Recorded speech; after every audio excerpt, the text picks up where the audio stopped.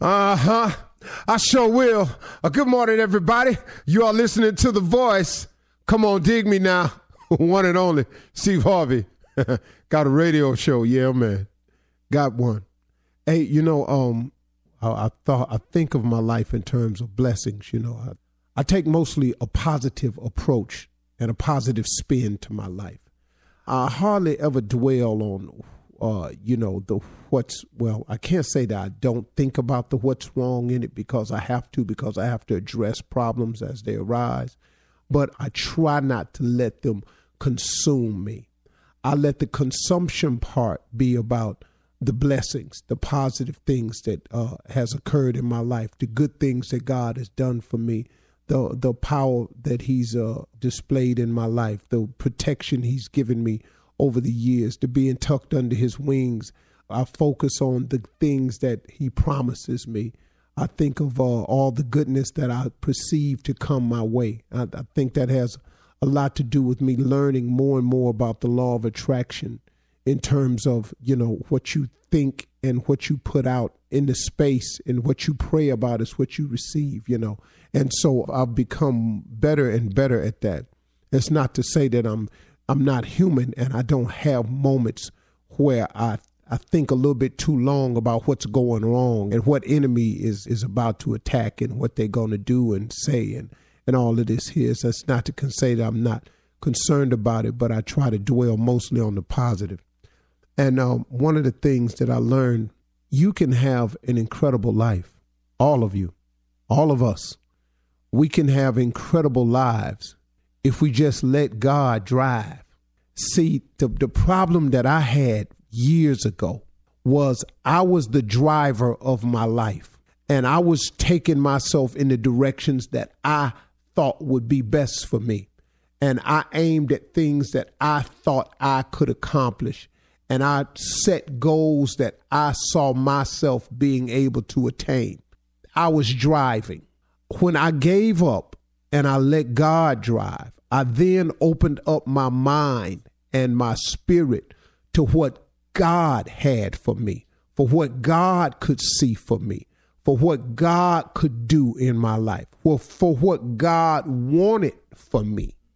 Now, he wanted for me and he wanted of me. See, that's the connection that you got to try to make. Well, not try. That's the connection that you got to make to really get it. Now, listen to me. What I don't want you to do is do like me. Don't be afraid of the what for, of the what he wants you to do part.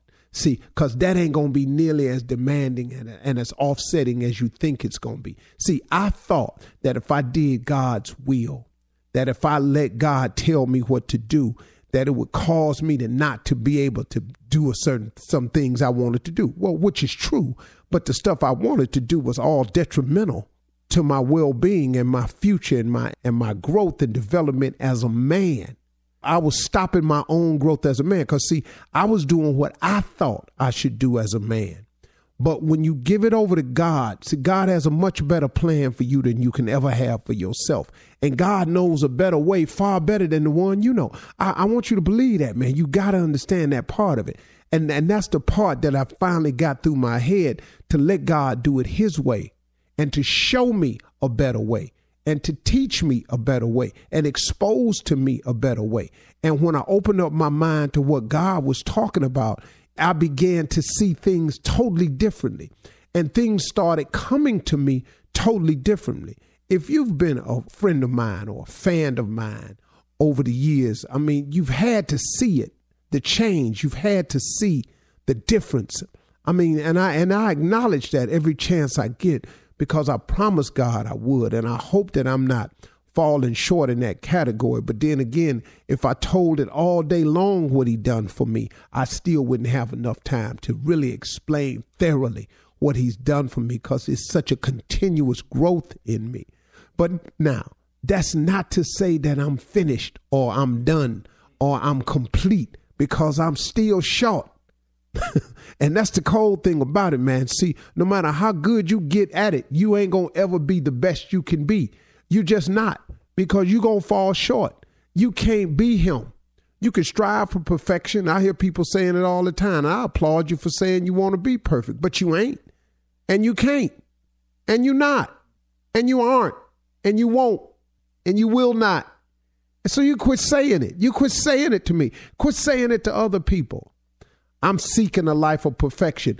But it's something that you cannot have because he said you can't do it. But that's what he there for. He there for the moments when you stumble and you fall. And you gonna stumble and fall. So you got to get that part right, man. The stumbling, falling part is coming. But see, you get God in your life and it helps you so that you don't stumble, fall, wallow, roll over, lay there, languish. That's what God is for. So when you stumble and fall, you get back up because you're going to make mistakes. You're going to get it wrong. You're going to come under attack.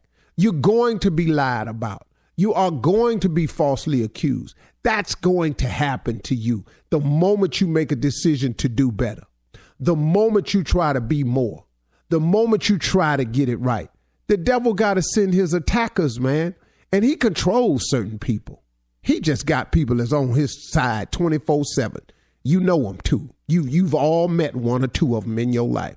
They just busy with the business of nothingness. They just busy about the destruction of others. You say, I know them. You know them. They coming. But here's what you got to hold fast to.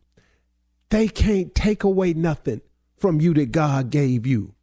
They didn't make you. See, people who claim to have made you, if they so in the make you business, why don't they make themselves? Or if they ain't with you no more and they so busy in them, I made you business, why don't they make somebody else?